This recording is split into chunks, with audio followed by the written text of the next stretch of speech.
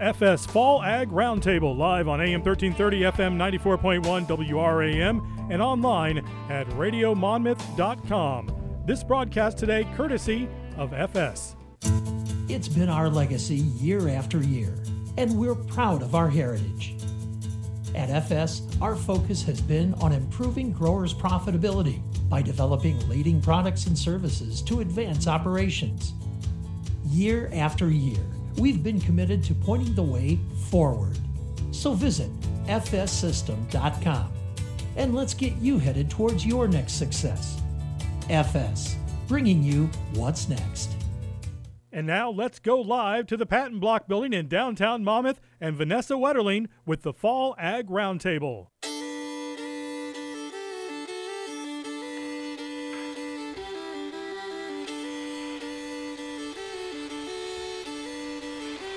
And good morning and welcome to the Patent Room. We are in downtown Monmouth for our second Ag Roundtable of this month as we celebrate Agriculture, Health, and Safety Week coming up very soon. Also, today's coverage is brought to you by Growmark FS, Midwest Bank, Big River Resources, Elliott Brothers Seed Company, Pivot Bio, Monmouth College, A. Eugene Miller Agency, OSF Holy Family, Warren Henderson Farm Bureau, Compeer Financial, Martin Tractor Incorporated, and Linney's Grill and Subs. Let's meet our panel. Big thanks to them for spending their Monday morning with us. We'll start to my right. We have Mike Borzik. He is with us from the Illinois Pork Producers, also a competitive barbecuer, we've learned. Hi, Mike. Good morning. Tell us a little bit about yourself. Well, I've been working for Illinois Pork Producers as Director of Membership for almost 15 years now. Grew up in the pork industry. Family has been involved with Illinois Pork Producers well, now I'm the third generation involved with the association, so been around a long time. Went to Western Illinois University, graduated from there in 2005, and was a Farm Bureau manager for a couple years, and now I'm with Pork Producers and been there for a while. So responsibilities are membership, and then, as we discussed earlier, I went and grilled pork burgers at U of I football tailgating for our association here this past weekend. And you got the win for the Illini, so go Illini. To my left, I know it's hard for me being a Razorback fan, I said it, go Illini. To my left is another leatherneck, Mr. Brendan Marshall. He's our corporate partner with West Central FS. Good morning. Good morning, Vanessa. How are you? I'm well. How are you? I'm fantastic. We, on my side of town, 2.3 inches of rain. How did your customers fare? Was this good drink of water positive for the beans in our crops? Yeah, I mean, depending on how long your soybeans are right now, I did a little driving around, so if you still have a lot of green out there, it's probably going to add some weight. Anything that's starting to turn yellow or that, probably not so much. It's still a welcome rain, though. I live west of Monmouth, and 2 inches, and I know, I've heard all the way from 2.5 to 3 to the north to an inch to the south, but we've been awful dry, and it's surely going to help something. Okay, good. And for those that don't know you, tell us a little bit about yourself real quick. So my name is, of course, Brendan Marshall. I've been with FS now for 33 years.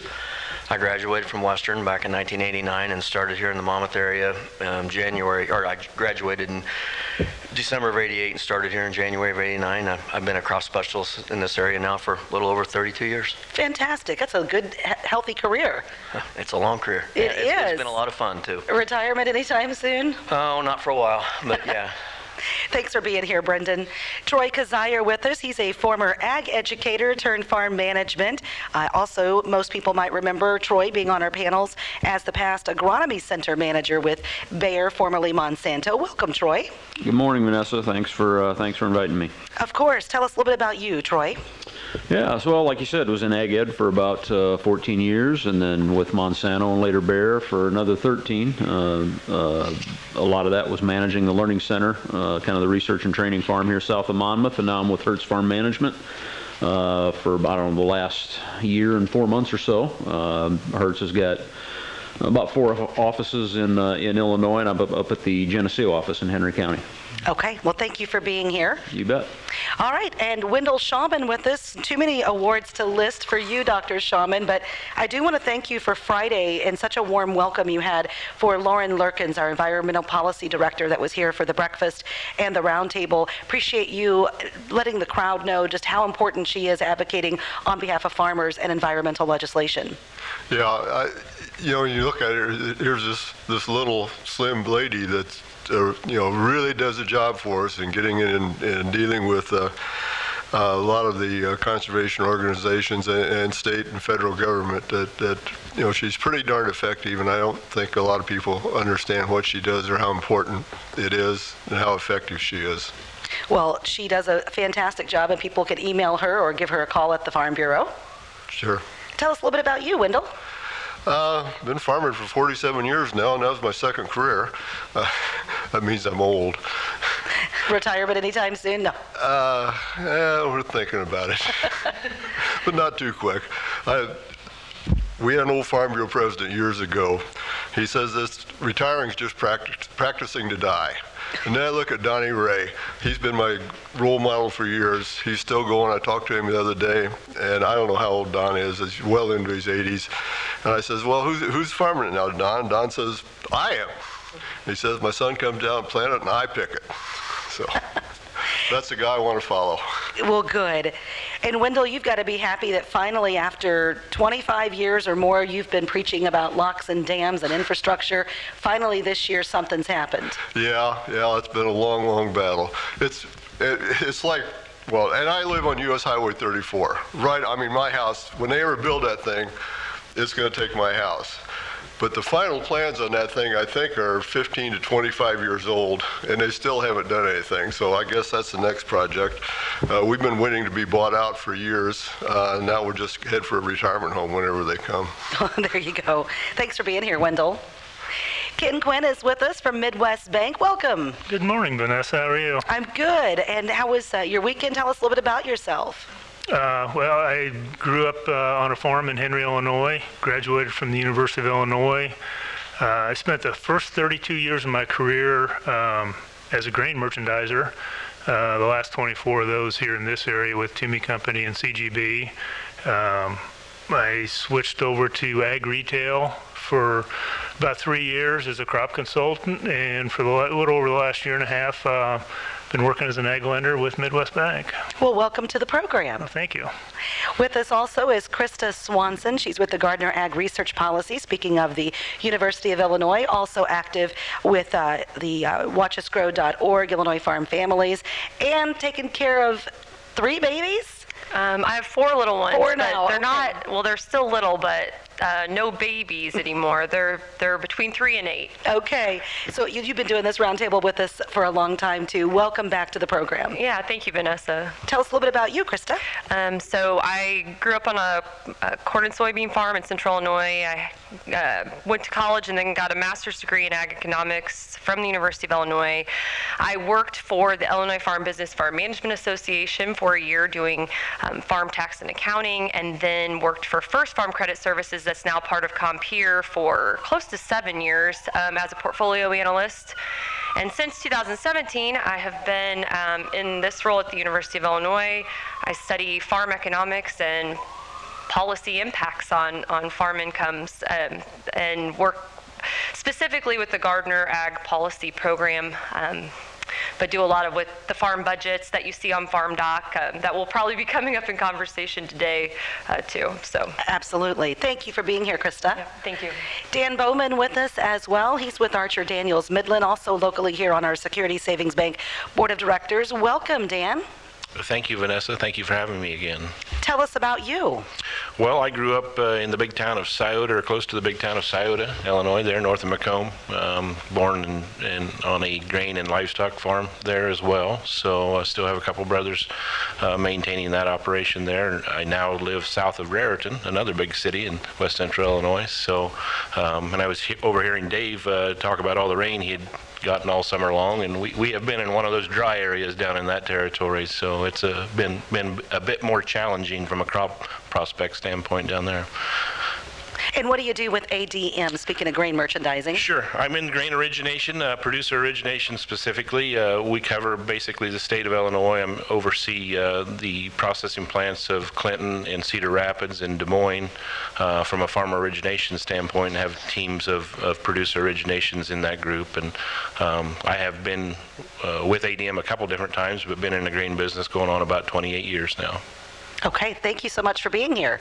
Thank you. Trevor Toland with us. Speaking of Macomb, down around that area as well. He's with Western Illinois Grazing, also past Illinois Beef Association president. Welcome, Trevor. Good morning, Vanessa. Thanks for having me today. Sure. Tell us about you, Trevor.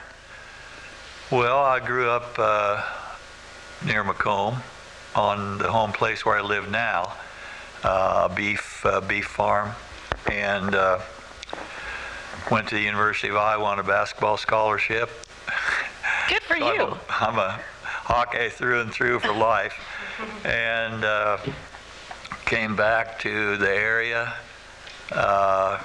managed the, after 2 years in the Army, came back to the area, managed the home place, and also was a teacher and coach and administrator for 32 years. Retired in 2001 so I could do what I really loved more than those things, and raise beef cattle. So I've been doing that full time since 2001. I pulled back 3 years ago somewhat from that. So I have a leasee now that owns all the cattle and takes care of the cattle, and I just do the dirty work, taking care of the fences and the water, and telling him how to manage our intensive grazing system there. We've got 400 acres, 265 of which is intensely managed pasture, and about 50 paddocks there. So I've mentored my guy in that for 3 years. He's doing great, and we appreciate having that kind of work going on. When I step back, it's just been great to have. And the Western Illinois Grazing Group is actually growing, and you've been the recipient of a stewardship award as a result as well. I'm really so intensely involved in grazing now, and with the Illinois Grazing Lands Coalition and the grazing groups around the state that I've been facilitating this summer. We're trying to get grazing groups started, not just in the western part of the state, but I started a group in southern Illinois, going good now. We got a northern group starting at Mount Morris. I'll be up there on October 5th. And we got a group started in the southeast. So we just need the northeast part of the state. We're working on that. We've acquired some pretty substantial grant money. I think you're going to see a lot of grazing events coming in the next year, 2 or 3. So okay, well, welcome. Thanks for being here. Excited about that.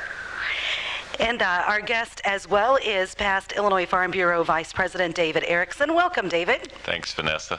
And for those in our audience and those in this room, I'm going to read you something a little bit about Mr. Erickson. Due to COVID, there was a delay in a special award that was given, but a life filled with local, state, and national volunteer service has earned a Western Illinois University alumnus the highest award given by the Illinois Farm Bureau. David Erickson, a 1980 Ag Education graduate from Altona, was presented the Charles B. Schumann Distinguished Service Award during the IFB's annual meeting in Chicago last December. Erickson and his wife Nancy farm in Knox County and run a farm management business, and this was supposed to be given out in 2020, but due to the pandemic it wasn't. So back in December that award was given. Congratulations, David. Thank you. So I gave us a tiny snippet of you. Tell us a little bit more. So I'm glad we're on the radio so you can't see me blushing now. So Nancy and I do operate a family operation that we began farming. We both had careers prior to farming, but we joined in with our parents and then took over the farm management business as well. It fits well together in what we do on the farm, and so we're still a corn and soybean operation that looks to, we store quite a bit of grain on farm, if not all of it, and we look to people in this room to help us get rid of that grain and at hopefully profitable levels, although they can't solve all of our marketing problems. And I think that the advantage of doing something like this, Vanessa, is that you help bring the story of agriculture on so many different facets in this 2-hour block, and with the other roundtable, it gives us time to actually talk to your listeners about the meat of the issues, not just the surface that they hear on reports. So thanks again for doing it and for involving all of us here. It's our pleasure. And with that, let's jump right in. Dan Bowman, certainly the biggest questions out there that we learned from roundtable number 1 and from reading is the inflation, the numbers. What are you looking at this fall for our customers in the area for ag? And then we'll turn to Krista with some expectations on farm net incomes and how all of these different avenues are going to apply. Sure. I guess starting off just from a crop prospects situation, I mean, I think we have a mixed bag. I think that was mentioned Friday as well. I typically kind of generalize it as a crop north of 34 and somewhere east of 67 going to be a relatively good crop for guys. So, and you get in that, south of 34 and back to the west towards the river and all of southeast Iowa, certainly a lot more challenging on the growing season due to the lack of rain. So it's going to be a mixed bag. I think overall, though, our crops in Illinois, even those dry areas of west central Illinois, are going to be pretty decent crops for the weather we had. And I mean, that's a testament to a lot of different things, but the technology and practices that we're doing out there in the country. So I mean, overall, it's going to be a decent crop. Again, for those that were short on the rain, it's going to be a good crop for what we had, and certainly the areas that we're getting the more perfect weather, it's going to be interesting to see how good of a crop we can raise. On the topic of, you mentioned inflation, and certainly that got the markets excited, as well as the war in Ukraine with Russia and Ukraine kind of simultaneously. I think a lot of that's been traded to this point, though. We need new information, new things to come into these markets to probably push things to those higher levels again. So a lot of those stories that we've been trading for the last 6 or 8 months have gone kind of stagnant. So we just need to have some new inputs back in this market to see where we want to go from here.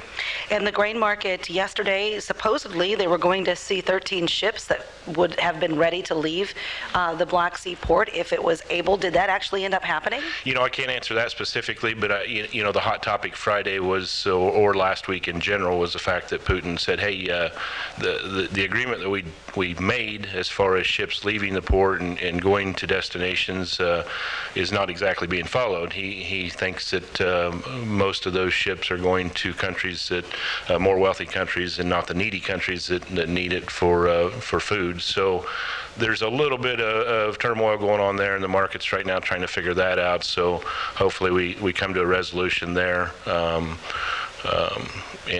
can keep things moving in those channels. But overall, I hate to be overly optimistic for Ukraine and the fact that they can freely ship grain or harvest grain or transport grain or whatever it may be. I mean, it's such a mess over there that nothing can happen efficiently. So it's again, there's a limit to how that's going to affect the markets, or both positive and negatively. But I just don't see them solving too many of our export issues around the world. Okay. Krista Swanson, let's talk about, you heard what Dan had to say as he gave us a good synopsis to get started here. What are you seeing for net income? What are projections you're looking at? What are the main topics you want to talk to farmers about today?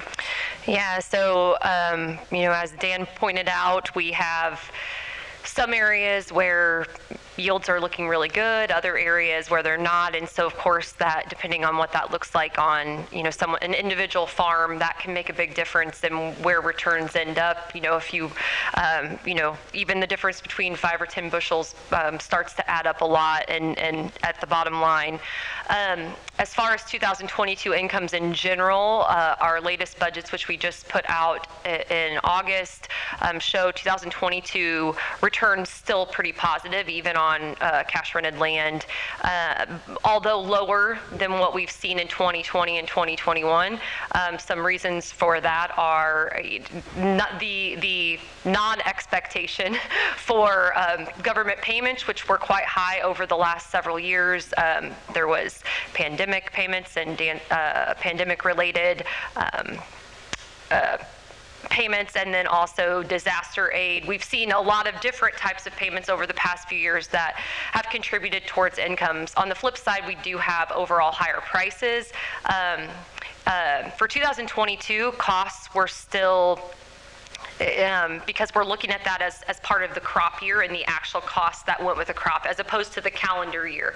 A lot of farmers had bought their inputs before the large increases in prices that we are seeing as we look ahead to 2023. So I feel like 2023 income expectations are almost more of the hot topic right now as we're in that planning season, and we're in the time of the year where a lot of farmers begin paying for their fertilizer and other inputs for next year's crop.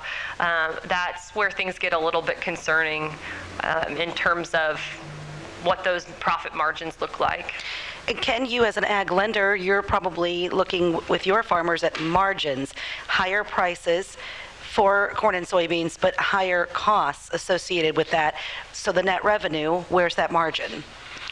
I mean, so far for this year, what we've seen, we've got some programs that we put our borrowers into so we can kind of track their expenses and the revenues, and the margins, right now for this year look fairly healthy. But I think as we start to look into next year with what we're seeing so far for input costs, those margins are going to tighten quite a bit for 2023.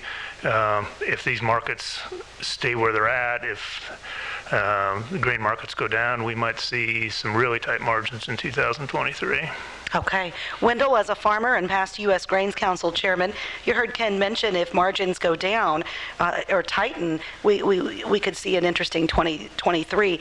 How does the Ukraine-Russia, the grain not coming out of there or going where it needs to be, Brazil having a smaller crop, or projected anyway, smaller crop, how does that affect us here in the United States? Well, smaller supply means higher prices for whoever's buying it.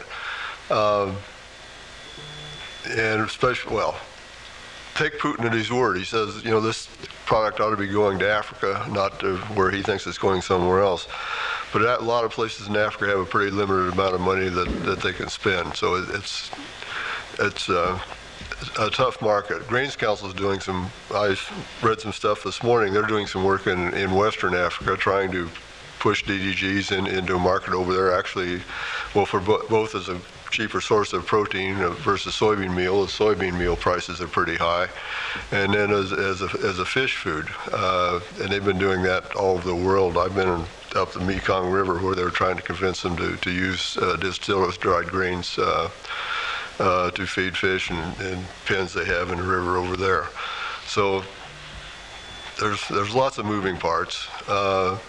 Taking Ukraine, I've heard all my life. I've never been over there, but said it's as good as ground as there is any place in the world. And when you severely limit that production, it's got to affect the world grain balance sheet. Okay. Brendan, balance sheets, what can we expect for input prices, particularly fertilizer? Fertilizers are still mainly strong. It's, as everybody's mentioned here, Ukraine. Nitrogen prices especially have fluctuated quite a bit. With the natural gas going up, expect, things like anhydrous ammonia apply this fall is going to be significantly higher than it was a year ago last fall. Last fall inputs were relatively good, as you could, farmers know, and then, going into this fall, it's going to be a strong market on ammonias. And the phosphate and the potash markets are still strong too, or flat. But as I mentioned on Friday, there's a lot of things that could happen. We have a hurricane or something that comes into the Gulf of Mexico or heads towards New Orleans. That always puts a lot of fear in the market when it comes to input prices. So, but right now I think we're maintaining where we should be. Okay. Mike Borchik with Illinois Pork Producers as we talk crop prospects and farm income expectations for those who have diversified farms and hogs. What do you see with trends affecting farmers for income this fall and into next year? There's definitely some opportunities out there to make some money on the livestock side, or at least on the pig side. Of course, we talked about the strain on supply when it comes to corn and soybeans, based on a variety of issues. Of course, that's our number one thing that we deal with on farm is our number one input is feed costs. So having those higher grain costs is going to increase that. But then we've also had decent demand, both domestically and worldwide for pork. Our exports this year aren't as high as they were the last couple of years, but then we were setting records too. So you can't expect to set a record every year as much as we'd like to. So there are opportunities out there in the pork industry to make some money. And it all comes down to your marketing, whether your future contracting, where you buy your grains at, and all that goes into it. And so, like I said, there are opportunities, and as long as you're watching the markets and do your homework, you could probably make out all right. Okay. Troy Kazire with Hertz Farm Management. So you're managing farms. You hear all of this information. How do you put a playbook together for it? Yeah, well, it's just kind of to reiterate what a lot of these guys have said already. Things are looking a lot tighter for next year. You have to really keep your eyes on the markets and try to get things booked. In the most favorable light as possible. When you take a look at where phosphate and potash is right now, it's held relatively steady since it took its big jumps late last fall. Anhydrous, within the last couple of weeks, a lot of suppliers have actually pulled their prices and not been willing to even give a price. And the ones that have taken a pretty significant jump. So we'll have to see where that shakes out. With regard to crop prospects up in our area, I would echo what Dan said. For the most part, I would say the corn crop definitely looks better than it did last year. I think we've got some pretty decent yields out there. Not sure about soybeans, but we are seeing in our area, at least, a pretty significant area, we are seeing some disease come in. In corn, seeing a lot of anthracnose stalk rot and a little bit of crown rot. Whether or not it got a late enough start to not be a big impact on yields is kind of yet to be seen. When you get north of here, we're starting to see quite a bit of white mold show up in soybean, a fair amount of sudden death, and in the drier areas, some brown stem rot. So there's actually quite a bit of disease that's come on within the last few weeks, and kind of keep our fingers crossed it got a late enough start that it's not going to be a big impact on yields. Most of those diseases we kind of associate with higher yield environments, and so I think there is a pretty decent crop out there for the most part, but this wild card is with the disease coming on. It's going to take a little bit until we see what the effect's going to be. And Dave Erickson, same opportunity for you with the farm management aspect. You hear a lot of information so far. What are your thoughts on crop prospects and farm income expectations? And how do your crops look at some of these different farms that you're managing? Yes, it probably is variable crop condition is what we've seen in a while. Last year, in our general area in the Knox, northern Knox and southern Henry County area, we were hit pretty hard with disease, particularly in corn, where other parts of the state were not. The limiting factor, I'd say, in other parts of the state has been mentioned, has been dry weather. That may not necessarily mean a bad crop. If the right amount of moisture at just the right time can sometimes make a big difference in yield. So I would agree that while the crop's variable, I don't know yet if we're going to know how it's till we get it in the combine or on the scale, how it breaks out. I think test weight in corn is going to be critical. I think bean size and diseases that Troy mentioned are going to be critical in soybeans. So I think in general, Illinois is going to be okay for a crop, and I think that's important when you look at the broader industry of agriculture, when you look at the significant livestock industry we have in Illinois, and the ethanol industry that we have in Illinois, as well as food processing. I think for the broader view, I think it's a good thing. I think Illinois is going to have a good crop that's going to help meet needs in a lot of different areas. Okay, good. Trevor, you heard, as he said, with livestock, actually, we've mentioned it a number of times. How about the beef industry? For those who are raising beef cattle, what do you expect for farm income expectations? Well, I hear all this discussion about our row crops, and obviously that affects the beef industry because of the higher feed costs from, and as Mike said, that's our biggest cost in the livestock industry. But we have some other things that are affecting the beef industry as a whole right now, and of course not just. I'm in that drought area with Dan Bowman. We had an inch of rain recorded yesterday morning, and that's our biggest rain of the summer. So we're pretty dry, but we're not nearly as dry as about 2/3 of the nation west of us, where a lot of the beef industry begins. And that's going to have a profound effect as we go forward, because, in the beef industry, we don't just change overnight, and we don't change with one crop year or one pork round. We're affected about 3-4 years down the road by the breeding numbers and so forth. So that those drought results are going to have a long range and profound effects, and that could even work out into our export business, where we've had increasing export results, and it's really helped the cattle markets to stay up all through this COVID thing and everything, which has been really, really welcome.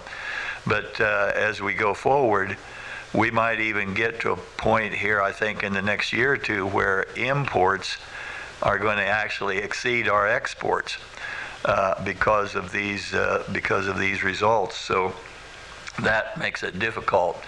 But in the beef industry, there's so many different ways to produce, and we see it really here in our own state, where our cow-calf industry here in the state doesn't just, they're not just out there in pastures anymore, but they're also in buildings. And there's a lot of people that handle beef between the pasture or the beginning of a calf to the market where people eat their hamburgers or steak. So it gets complicated. Sure. Is what I'm saying. Obviously, the inflation thing is big for us as well, but the drought thing is probably even bigger. And we hope that, did we learn anything from the tragedy that happened this past summer in Kansas with the thousands of head of cattle that perished? Did we learn anything from that? I mean, how it happened, it just didn't, was it just the hot weather?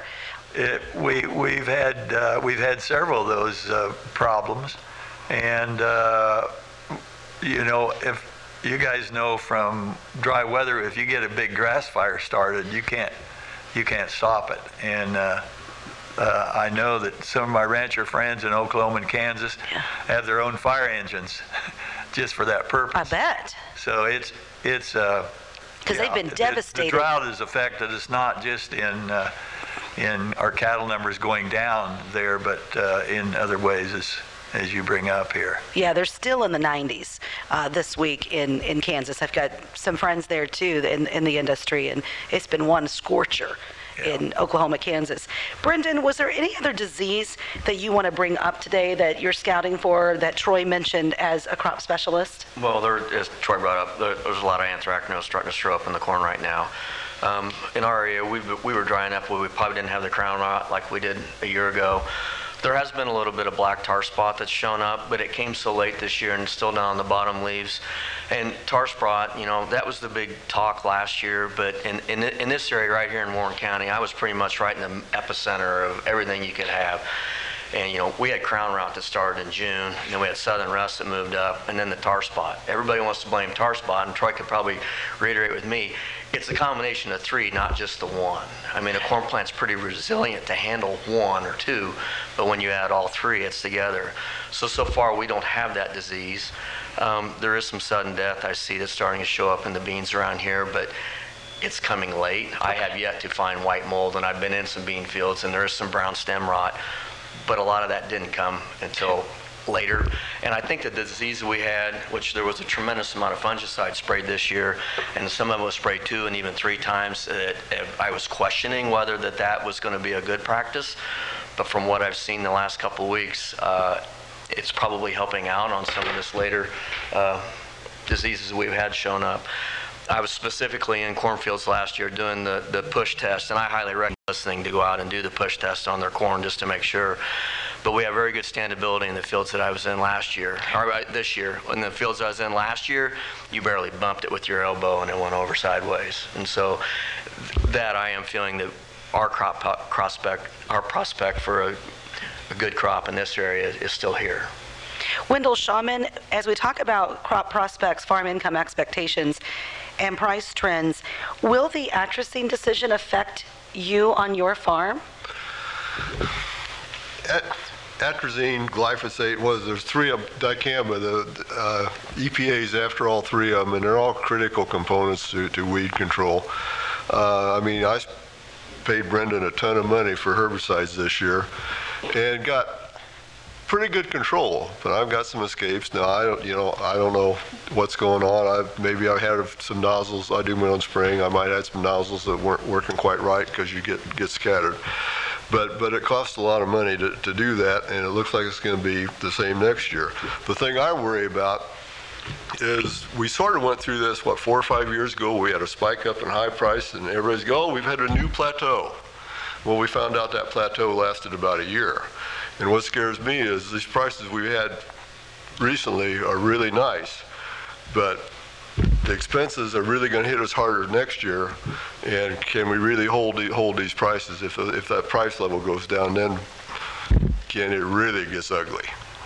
So there's a lot of ifs going on here. Sure. Our plan for next year just drives you nuts. Yes. Dave Erickson, can you kind of set the stage, and Troy, you're on deck for this as well, where we're at for 2023? Should farmers prepare to not have atrazine, glyphosate, dicamba? Should they prepare for it? And what do you do if it's not an option? I should start by saying this is way above my pay grade, but I think that I have faith in the process that they will look at information and results gathered in a scientific manner. They'll be reviewed, the uses will be looked at, the new technologies and formulations will be reviewed.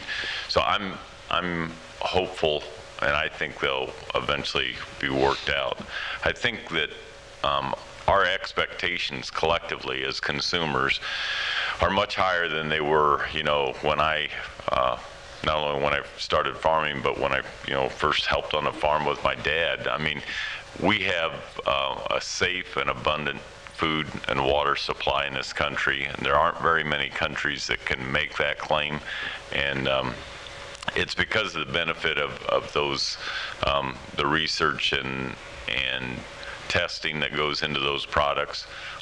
So I feel confident that we're going to continue to be able to use them. I'm not saying that we're going to be able to use them the way we have in the past. So we'll continue to look at it. But what it does do is increase the cost of those products going forward. And there are all products that Wendell mentioned that should be at a low cost level because they're off patent. They should be able to be in as many generic forms as possible. When they're not, that means it raises the price of those inputs, and it raises all those other inputs as well. So I think it's something we got to work through, but I'm optimistic we're going to get ourselves through it and be able to use those products. Vanessa? Yes. Something you can do, and I'm not the best one to address this, but I know Illinois Farm Bureau has you go to their site and you can sign a form, send basically a canned letter to EPA. National Corn Growers, I know, has it. I'd be surprised if Soybeans Association doesn't have it also. And I've talked to people in DC, this is canned stuff. Now, what I do in a lot of those is I'll put my own paragraph above it and personalize it. Now, whether anybody looks at that or not, but I'm told by people out there that they actually do, or at least they count them, and that a lot of them are read. Now, I find it a little hard to believe because there's got to be thousands of these things coming in. But even the people in Washington say it makes a difference. So get on these sites and let your displeasure be known. Yes, and you're talking about it's called the Activator, of course, with our local Farm Bureau too. So commenting period. Let's get on it. Good advice, Wendell. Troy? Yeah, I guess I'm probably less confident than David is in that they're going to follow sound science when it comes to their final recommendations. They are in this is proposed regulation right now, I believe. There is a comment period. I definitely would reiterate Wendell's comment that take advantage of that. Personalize your comments. That's what I have heard as well, that they do get read. They do look at them. They do take that into account. These are important tools. We do need to be sensible about how we use them. I'm just thinking right now. I have a farm up in kind of northeast Henry County. Coarse soils, a lot of Sandpoint wells out there. We don't use atrazine on that farm. I mean, if you do, if you're not careful, it's going to end up in the groundwater. So, it's a little more difficult to manage weeds on that farm, but we use a different plan. But it is an important tool. We do need access to it. The dicamba 2,4-D. And I think one of the bigger issues here is the uncertainty that it creates. When guys are figuring out what seed trait packages they're going to be buying for next year, when they're thinking about what their chemical plans are going to be next year, and they don't know if they're going to be able to spray this stuff, that really throws a monkey wrench into things, and it makes it incredibly difficult to budget and plan ahead, and that's not good for anybody. And for the producers too. Yeah, absolutely. Brendan, any final thoughts on atrazine, glyphosate, or dicamba? Well, I've been here 33 years doing this, and when I first started, and Troy, you probably know the figures on this, was it back in 90? Is that when atrazine kind of went under the deal where they restricted use? So I think when I first started, there were still people applying 3-4 pounds to the acre. Mm-hmm. They also then talked about a point source, staying away from creeks where the water's going to flow into, or standpipes and that. And watching out for ground wells, wells out in field. And I can honestly say that a lot of when we do, or we're spraying, I mark those type of things on maps so we can stay away from them. I had a house that was sold in the country a year ago, and the people buying it actually wanted a request to see what had been sprayed there, because they were questioning whether or not it had. And I showed them on the work order, and where I had highlighted, stay 66 feet away from this. And it went through fine. I mean, but going with atrazine, I hate to see it leave, because atrazine, a small amount of atrazine, especially post-applied, let's say just a pint, can take another product and make it a great product instead of a good product. When you combine the two, you have two modes of action that makes things excellent.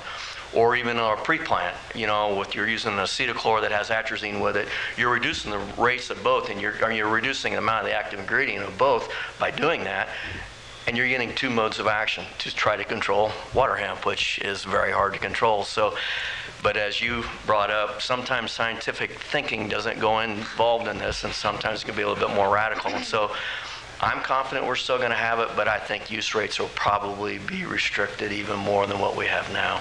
Krista?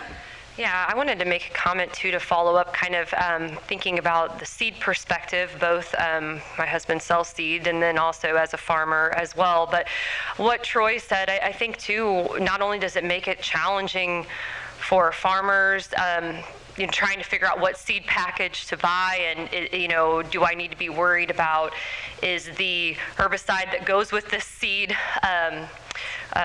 going to be available for me to use. I feel like the other challenge, or the thing that concerns me when we start taking away or restricting to the point that it makes it not affordable to use, or feasible to use, and limiting the seed selection on the market. If you think back, I feel like a few years ago it was a big topic that seeds had become concentrated and are so speaking about soybeans in particular, if you push everyone to one direction, it sort of restricts some of the seed availability as well, and I think that becomes a problem. It makes it so there's some that isn't as feasible to use, I guess I should say, or it makes it more of a challenge to use. That's something that concerns me right now too.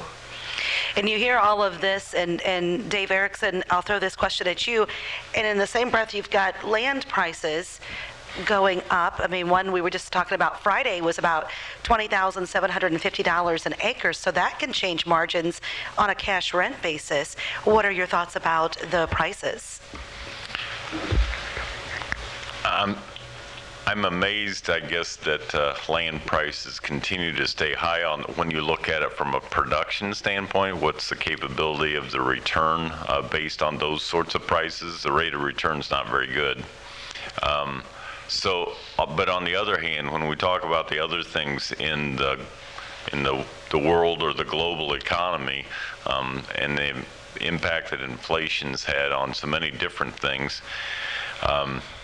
then I guess it's not too surprising that farmland, a solid asset, has been a place where people have looked to make investment. So I think you have to look at, you separate those, I think, two different sides of why you would invest in farmland. One of them is, it's next door, and Wendell knows the old farmer adage, I don't want to own all the farmland, just the one next to me, and that keeps going to the next. Anyway, but investors, I think, are looking at it from a hard asset. There is a return. It may not be a great return at those high dollar amounts, but there is a return, and I think if as long as they remain reasonable in what they think they can get from it. But if you think you're going to get a 3% return on $15,000 to $20,000 farmland on an annual basis, we've never seen it before. I don't know what means we're going to see it now. So but a lot of buyers tend to be local or farmers who have connections with people who want to invest in farmland. So it's still a good investment for some, but it's not a good investment when you look at those prices relative to what it'll actually earn on its own. Troy? Yeah, I was going to make a point actually that David said there right at the last. We are seeing so that. There are investment groups out there active in in farmland acquisition, but they are focused on the return, and they're pushing prices to a certain level. But as David said, what we're primarily seeing in most of these farm sales is local farmers buying this land, and there's a lot of variables in play, and it depends on your geography, and it depends on whether it's an adjacent landowner or what. But these when you see the investor groups in play, that's not really the $17,000, $19,000, $20,000 per acre sales that we're seeing. That I would say, based on the stats that we've got, somewhere around 60 to 70% of these farms are still being purchased by local farmers. Ken, how does this affect the ag lending side, these prices? Well, when we sit there with a farmer that wants to buy ground at $20,000 an acre with the interest rates, he's got to have a lot of other rented ground or owned ground that's paid for, to make that look good on paper. That's not going to look good on paper when we're sitting down thinking about, writing him a loan. So one of the things that comes to mind when you see some of these land prices is, right now you're hearing a lot of talk about solar farms coming in, and I've heard up to $2,000 an acre rents being paid by these companies that want to put up solar farms. So that might be something we start to see down the road, is maybe groups buying up farmland in large chunks to turn around and rent out for solar farms. So I can't see that these $20,000 an acre sales can go on for a long time and be profitable, but it seems to be the trend right now. Dan Bowman, you've heard a lot of discussion here, and as a grain originator as well, this is a lot to take in and think about for the fall and into 2023. Yeah, it is, and I mean, all those input costs and land prices and whatever aside, I mean, we still have high commodity prices. I just don't know if they're high enough, and I don't know if it's reasonable to ask the markets to overcome those increases as well from a long-term perspective. I mean, usually in the grain markets, we get cycles of 18 months to 2 years, and that's about all we see, and we've surpassed that with the values we're at today, and still hanging in there very well. So the thing we have today versus the first 2 years of this cycle, in my opinion, though, is we're more on the backside of issues where we still have supply issues around the world, but we're starting to see demand issues as well, and I don't know whether that's a factor of, again, whether it's just price, high prices cure high prices situation, or what it is, or just other markets around the world having issues. But we certainly are seeing problem. I mean, cattle numbers being way down. I mean, obviously that's a factor in the grain markets as far as less demand there. The export markets, South America has certainly raised a bigger corn crop maybe than we thought they would. The bean crop was subpar down there for this crop year, but here they are again starting that cycle all over. And when you're at the start of a production cycle in South America, the sky's the limit, it seems like, on what they can raise, on paper anyway. So you have that issue as well coming forward. Ethanol margins are a little more in question today than what they were throughout this period. And like I say, going back to the export side of it too, our relations with China are certainly as volatile as they've ever been. So, I mean, a lot of uncertainty on the demand side, and from a production side, we're going to get this thing dialed in a lot better. We have another government report today, so from a production issue, we're going to know where we're at pretty close real soon as the combines start to roll. So it'll all be about the demand side of it more so than anything. Okay, thanks for the updates too on South America. Wendell? Well, you come back, but I think Brazil's already announced that they're going to increase soybean acres again next year, I think reasonably significantly. Argentina government, which is an absolute mess down there, but has changed their export rules to make it easier for those guys to export beans. So that's putting more beans on the world demand. And the China COVID slowdown over there is lowering the demand of one of our major markets, one of the major world markets. Plus Brazil is in particular, and maybe Argentina, is both improving their facilities as far as efficiencies for getting grain moved out, and the cost difference between U.S. grain transportation and South America is going down somewhat. So there's lots of moving pieces here. Okay. Earlier this morning, we got a press release. All of the commodity groups work together. I'm sorry, who was? Vanessa. Oh, I'm sorry, Troy. Vanessa, could I just interject one thing here? I'm hearing all the grain guys talk about $20,000 land, and I'm not interested in $20,000 land. I'm really interested in the $5,000 land. And I'm thinking if today's markets or the bankers or where 3% return would be really good, wouldn't it? Your mutual funds are minus right now. And your CDs are hardly anything. So I think 3% would be great. So on $5,000 land, that's 3%. What is that? $150, huh? 150. So if I graze in a really good way, management-intensive grazing, and have the cattle to do that, and I get 200 animal units off of that over 9 months. What's an animal unit worth? What's that? Custom grazing is probably $1.50 for a cow. So $1.50 times 200, that's gonna be a profit.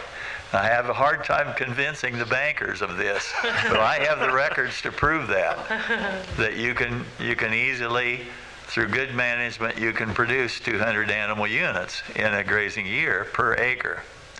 So you have a nice return off a $5,000 land.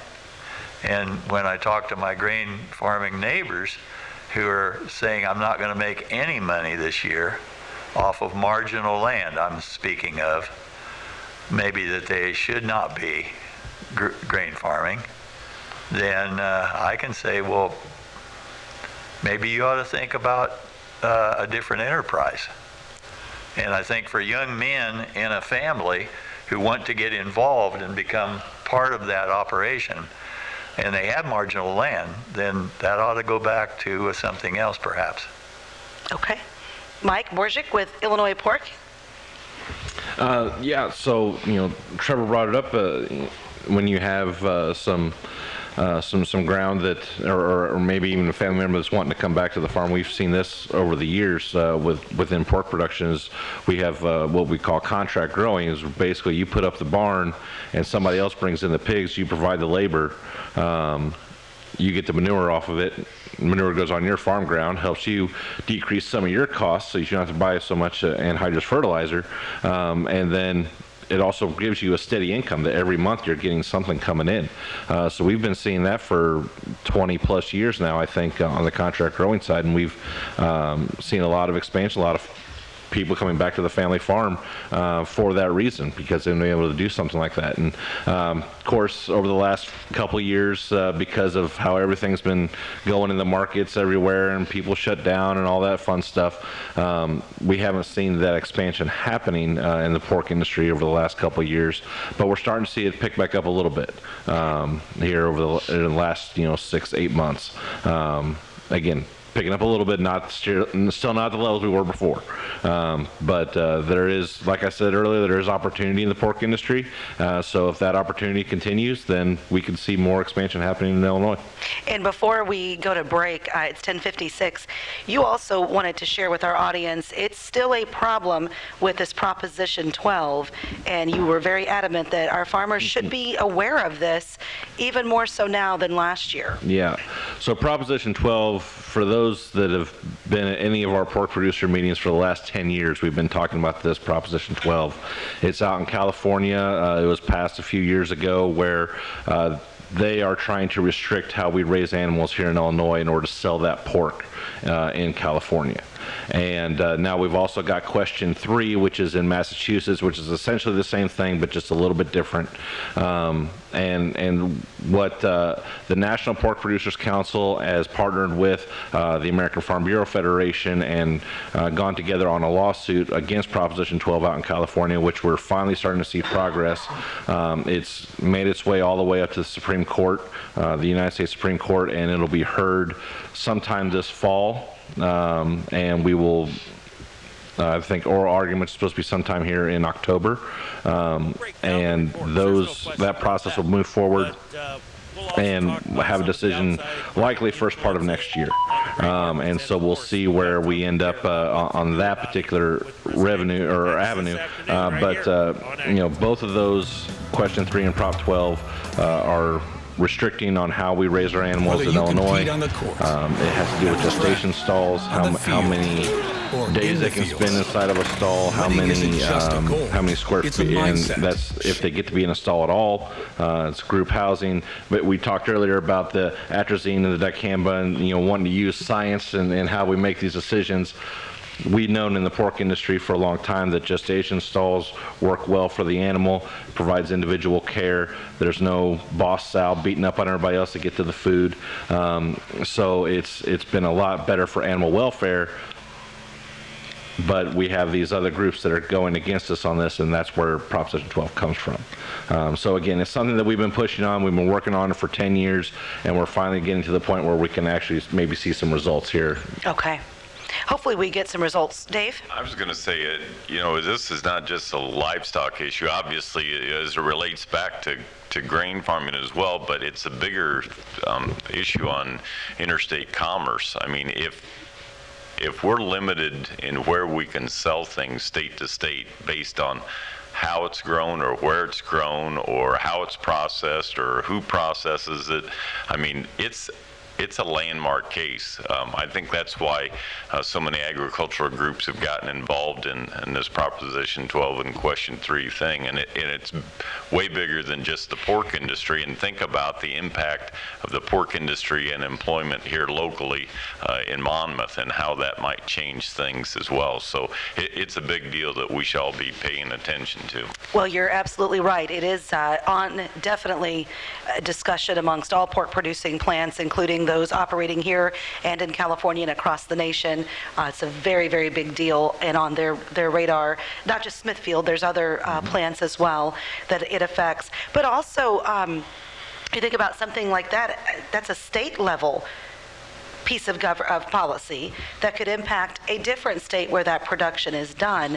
So that's going to be interesting what the Supreme Court decides. And that's what we're arguing for the Supreme Court is through the Dormant Commerce Clause. Is the interstate commerce, and somebody telling us, somebody from outside of Illinois telling us here in Illinois how to do things in order to sell products to them. And for the pork industry, it's a big deal because it's 15% of domestic consumption is in California. Now, we're not saying that you have to use gestation stalls. We're not saying you have to use group housing as an industry. We just want you to have the freedom to operate. That's the same arguments can be said about the dicamba and atrazine, is that we just want you to have that tool in your toolbox if you feel like you want to use it. Again, as an industry, we're not saying you have to go one way or the other. We're just saying that we want you to have every tool available to raise pork the way you want to, and have it available for people to eat at a reasonable price. Okay. And one other thing that we're not going to spend any time on because we don't know if it's going to happen or not happen is I did do some research based on Friday's Ag Roundtable, and Representative Dan Swanson was here. He has friends in the BNSF industry, and Reuters, CBS, NBC, all of them put out notification this weekend that there is a potential discussion of a strike this coming Friday with Union Pacific and BNSF, which could certainly impact, as we've spoken a lot about, demand and the supply chain. We just seem to be getting that supply chain back in line. So hopefully that doesn't happen. Wendell? Also, Los Angeles Port. They're negotiating there with a possible strike going on, and that was so messed up. I don't think we're caught up from the backlog before, and if you throw another strike on it, what's that do to us? Let's hope that those things don't happen and a cooling off period occurs and they're able to actually negotiate. Let's hope for the best. 1101 WRAM Monmouth, Illinois. We will take our break, come back, and start hour 2 with the FS Ag Roundtable. We'll be back in 10 minutes. When you think of home, you think of warmth, comfort, and peace of mind. And that's exactly what you get when you choose Propane from FS. With Propane from FS, you get our well-trained professional staff, along with an array of products and services designed to ensure that your propane system is functioning properly and efficiently. Add to this a variety of convenient terms and ways to save money, and you've got the right solution to all your home energy needs. Contact your local FS Propane specialist today.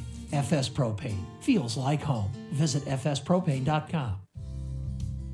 Your credit score doesn't matter. Said literally no one ever. Hi, I'm Madison from Midwest Bank. Credit scores have become such a fundamental part of our daily lives. That's why it's so important for you to continually track your score and understand how your financial decisions affect those 3 numbers. With Midwest Bank's free My Credit Score service, you can check your credit score daily without any impact to your score. My Credit Score allows you to set up real-time credit monitoring alerts and learn about the factors that make up your credit score. There's even a credit score simulator that allows you to see how your current score would change based on a variety of different actions or events. The best part is that you can do all this through your Midwest Bank online or mobile banking. We provide you with safe and easy access to your credit score and report anytime, anywhere. No need to download another app or create another login.